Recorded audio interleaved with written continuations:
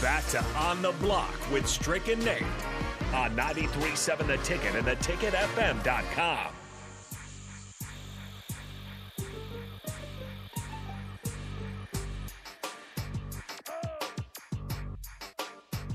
Welcome back to On the Block. You're listening to 93.7 The Ticket. I am Nate Brennan. I'm once again returned, reunited. I don't even know. What other words am I looking for? Re-engaged. Reunited, cause Reunited. it feels so good. Reunited. No, but listen. There you go. Listen, Nate, I got something I got to throw your way, my boy. All right. Since I've been out of the country and now just returning back, what is the sentiment based on, the other shows and, because I've been traveling in the air and stuff. But what is the sentiment of the locals, the fans, the news? What are the writers saying? Well, I'll go ahead and let you guys help me answer that question. 402-464-5685. Honda of Lincoln Hotline, Starter Heyman text line, Facebook, YouTube, Twitch, and Twitter. You can engage with us on all of those platforms as well. Yesterday, I was just yesterday I started out on the block, Strick, and it was just me, and I was just kind of ranting to myself. I had some people kind of chiming in as well. And I think the general consensus that I've gotten, and there's a few people that are still lingering and aren't quite there yet, the last Frost defenders, the Frost apologists, however you want to interpret the people that still thought Frost was the answer for the program, a lot of them have walked, and a lot of them are ready to move on. And and this was the question that I got was from a lot of people that, well, how could you go so quickly off of one game from defending the guy to then turning against him? And this was my response, and kind of a similar response that I got from a lot of our text line. You made all these changes so it wouldn't look like the same old Nebraska. Like, the reason that you hit the transfer portal, you decided to make a change at quarterback, you decided to make a change at the offensive coordinator, you asked Scott Frost to take a CEO role. So many changes happened within the program as a whole, and then by the second half, after the onside kick, which we'll get into, Strick, it looked like the same old Nebraska. And that's what was most frustrating for me, is that first half, maybe not towards the end when Northwestern got that last-second touchdown and then went up at half. That rubbed me a little wrong way. But you looked at that first drive, and that first half as a whole, and then coming right out of the third quarter, you get a stop, touchdown, stop, touchdown. It's like, oh my gosh, this team's handling adversity. This is a different Nebraska team. This is what we've been asking for. And then after that damn onside kick, it looked like the same old Nebraska. And I thought it was going to change, and I think a lot of the fan base was with me too, that all of these changes, it would look different, and it just looked exactly the same. And I think a big part of it is frustration towards Scott Frost. A lot of it's kind of a deflated feeling. But I will say, I want to give Nebraska fans credit, Strick, because time and time again, Nebraska fans will get hurt, and they will always find positives. A lot of people are still drinking the Kool-Aid. It's just one game. You played a Big Ten West opponent. You played Pat Fitzgerald. Northwestern's a good team. You're playing at a neutral site. You're playing halfway across the country. There are still some positives. But the biggest reaction that I've gotten from the fan base is that Frost is going to have to do something and something soon to prove that he needs to be the head coach in Nebraska. I really want to tap into this one too, because I hate that I missed Vershawn's show. Vershawn, probably more than anybody, I sipped on some Kool-Aid. I put a little bit of sugar in it. I'm from the South too. Now. Yeah, we're used to pouring some, a lot of sugar in the Kool-Aid. I was feeling confident. I think even like you, for the first half, I was okay. I was like, yeah, I liking what I see right now. Yeah, I like that they were able to get off the field a few times. Yeah. You know what I mean? There were some things I was liking, but then it just seemed like Deflategate. It felt like they took air. It felt like they they poked a hole in Little Red. Like they've been trying to shank Little Red all this time. The sacrifice. It was like they put a hole in Little Red, and he just said, he just deflated, right? So what was Vershawn's take after this? Is he still heavy on the red Kool-Aid, or did he kind of take a step back? Let's just say Vershawn's not happy. I think from what I gathered is Vershawn still absolutely loves this program. For the most part, he still believes in this program. But you got to think, and Jay's a good person to talk to about this. We'll have Old School here in the next, starting to hear at 4 o'clock. They'll have a crossover with us at the end of on the block as well. A lot of it is, this is just time and time again, this Nebraska team, not that it's supposed to look like the 90s team, because those teams were some of the best teams to ever play the game of college football. But those teams had heart. Those teams had grit. Those teams showed in and game out, and the mentality was that I'm going to punch you in the mouth. In this team, and you could talk on it too, Strick. You were at Nebraska when football was running the show. It was 10 wins, and if you don't get 10 wins, like, it's a failure of a season. And you went into every game saying, I'm going to punch somebody in the mouth. And it just feels like this team just doesn't have that vibe. And from what I've gathered from Vershawn and Jay, it seems like that's the biggest frustration. I would agree. I think that's one of the things that I was hoping to see out of this team was some grit, some heart, some grime, just some edge to every. Not talking about edge rushers. I'm talking about just edge, like of being a cut above the rest. Yes. And people are starting to talk about Big 20. Listen, they won't win a game against top Big Ten West contenders if they have holes the way that they were letting be open, because they're just going to run it down your throat. They're even going to have to pass the ball.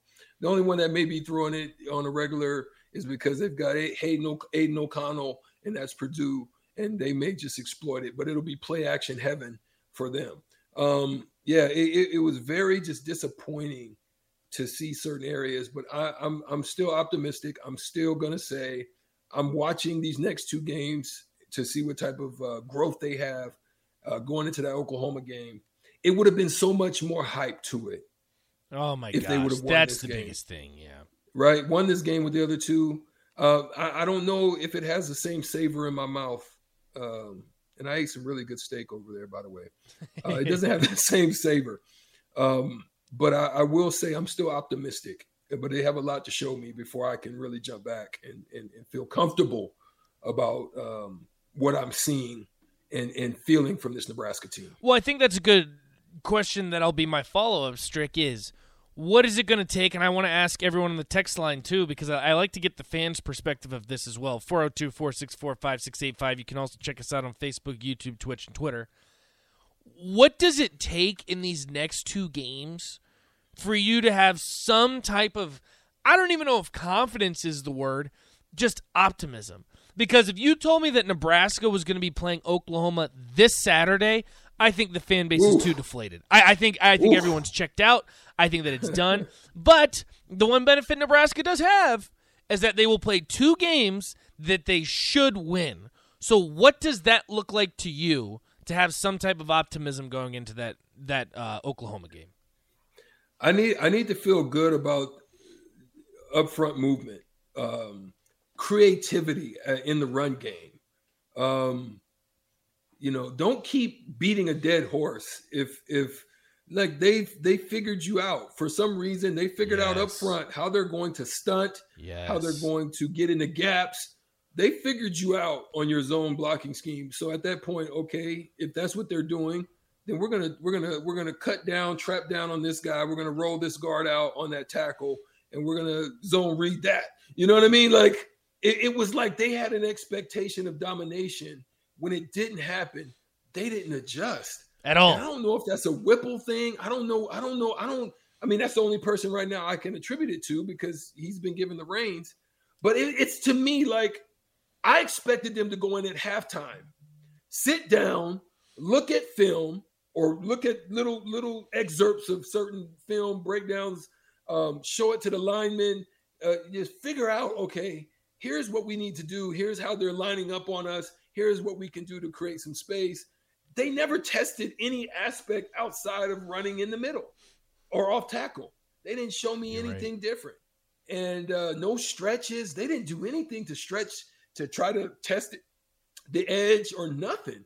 And it was no adjustments of any sort. And that's what was disappointing to me, is that this team just didn't make any adjustments of any kind.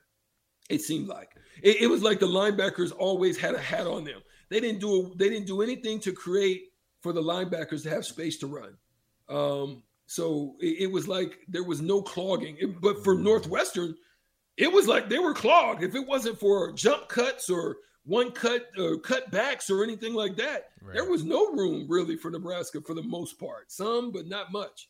So that's what I'm hoping for these next two games, is just to see some creativity in some form or fashion of finding ways to get the ball to their best guys. I think my biggest thing, I'll go ahead and get to the text line first. Matt says nothing they can do against these opponents to make me have any optimism. Ladder Guy says, Ramir Johnson. Ladder Guy, I'm with you. It would be nice to see Ramir Johnson out there, whether it be in the backfield or in the slot. Craig says 400 yards rushing, 7 sacks, win the turnover battle. To be honest with you, Craig, against a team like North Dakota, that might be a little bit extreme, but I really don't think you're far off there, Craig. Like North Dakota, you should run it down their throat. You should be getting sacks because you brought in these edge rushers. You brought in O'Shawn Mathis. You brought in Devin Drew. You still have Garrett Nelson. The goal there is to get to the quarterback, so 7 sacks would certainly be nice. Joe in Boulder says, I think there's absolutely nothing they can show us in these next 2 games that will bring optimism. If they don't dominate both teams, you will bring more pessimism. Joe in Boulder, that goes back to my other point where I'm saying, in a sense, I'm worried that these 2 games are a lose-lose situation for Nebraska. Williams says, I thought Nebraska was bigger, stronger, faster. Nebraska will never win without a fullback. Hey, I would be fine getting a fullback back. And Ryan from Nashville says, I was worried Nelson was all hype. I think we still need to give it time for what it's worth, Ryan. I think Northwestern, I do think they were the inferior football team. But with that being said, I do think Northwestern has a competent, pretty good offensive line. I think you're going to see that throughout Big Ten play as well. There are going to be some Big Ten edge rushers that have a little bit of hype heading into the season that get locked down a little bit by their offensive line. Maybe pump the brakes a little bit on that. Definitely want to see more, though. That is for certain. Strick, my biggest thing that I want to see, and I don't know if it can be filtered into the rest of the season, if we can bring it into Big Ten West play, I just want to see an identity. And we have talked about that so much. And it's like, still, when I watch that game, I couldn't sit there and say, you know what? At least we can watch it and say, I get it. Like, I know what Nebraska's going for. It just didn't work out. I still didn't see an identity. I don't know if you did, but on either side of the ball, Nate. No. On either side. No. On either side. No. Yeah. And I didn't see an identity on either side, and that was one of the big things I wanted to see. And it just seemed like kind of a hodgepodge of a bunch of different stuff. And I don't know if maybe these next 2 games you can figure that out or not. Yeah, it's like with Gregory, with with Dominic Sue, with Jared Tomich, with Grant Wistrom. It's like when you stepped in, you knew their identity was outside linebacker, rush in you. You know, it was like you knew that that's where they're coming. You knew that their defense, their linebackers were going to be running all over the place. Your Terrell Farleys and the likes of Jamel and all of those guys. You knew Toby Wright. You knew they were hard hitting and they were coming. Yes. And you better find them. Mike Mentors. Cornerbacks were going to be good with Tyrone Williams, Mike Booker and the likes of them, Baron Davis's, those type of guys, Kenny Will Heights. It was like you knew that when they said the bones, you knew. Walking into the game, you knew it was going to happen. You knew it was going to. You knew on offense that it was Tommy Frazier. You're lining up. You had Lawrence Phillips, Amon Green, Calvin Jones. You had it's running back you. We're lining up. We're running this. We're running this option. What are you going to do about it? Yes. 600 yards against Florida. Yes. It was like you knew and you still couldn't do nothing about it. We're going to throw the ball 10 times and we're still going to run it down your throat. Your Zach Wiegers, your Rob Zadiskas. You know what I'm saying? It was like you knew Their line was going to be beef up front. They were pancaking you, moving you, your Raiolas, all of them. You knew what was going to happen, and there was nothing you could do about it. This team, I just don't know. And that's what we talked about. Both things in basketball and football, we said last year there was no identity. I still don't see it. I know in volleyball, I know what they're working with. Yep. Great outside hitting play, good defense, and they're gonna be solid up front, and they're gonna block you, and they're gonna challenge you. You know what I mean? Outside and strong, their middle play. You know what they're gonna bring to the game. And with them, you just don't have a clue. I know. And I that was a big thing that we talked about too, is we just want to see Nebraska kind of form some type of identity, whatever that may look like. Again, it might look different than how it looked in the 90s, but at least it is an identity. It's something that you can build off of. Gus says definitely need to sacrifice Little Red. I don't know why you guys keep wanting to come after Little Red, but hey, maybe so. Ryan from Nashville says the only thing we can hope for now is that Northwestern turns out to be like 11-1, and this game wasn't a bad loss. And then he says, LOL. You never know, Ryan. He also says, yeah, but we can't even get a guy that's half of Burkhead, let alone all of these guys. The team is deeper than we think. I sure hope so. Williams says, you can't have an identity without tradition. Nebraska lost their tradition when Callahan came in. It's all gone. Return to tradition. Returning to tradition would certainly be nice, William. Hopefully we see that moving forward, and especially hopefully against Oklahoma. Go ahead and call us now since Strick is back. $15 to Buffalo Wings and Rings is also back. We're going to have Shootout with Strick right after this on the block. Make sure you give us a call, 402-464-5685. $15 Buffalo Wings and Rings on the line right here on the block. 93.7 The Ticket.